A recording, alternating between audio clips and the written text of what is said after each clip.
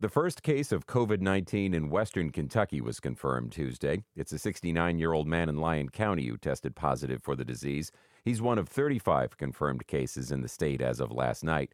Now, as the pandemic continues to spark shutdowns and cancellations, residents in Lyon County worry about the slowing economy that's sure to follow. Jake Ryan with the Kentucky Center for Investigative Reporting has the story. Lyon County is home to about 8,300 people. It's a beautiful place with one high school, two prisons, and some of the best lake access in the state. I know all of this because it's where I was raised. So when Governor Andy Beshear said there was a confirmed COVID-19 case there, I started making phone calls to see what people thought. Well, we'd been preparing for it. This is Wade White, the county judge executive. He says it was disappointing news, but the man is doing pretty good and is in home isolation. He trusts the people there are smart enough to wash their hands and avoid crowds.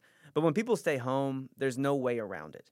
The county's economy will slip. What I've been saying is we've got to be wise, not paralyzed. Lyon County is home to small businesses, family-owned stores and restaurants that thrive on tourism.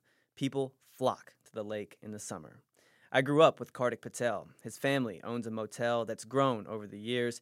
It's full every summer when the parking lot is crammed with boats. We have to have tourism, and we have to have people traveling through this area or to this area.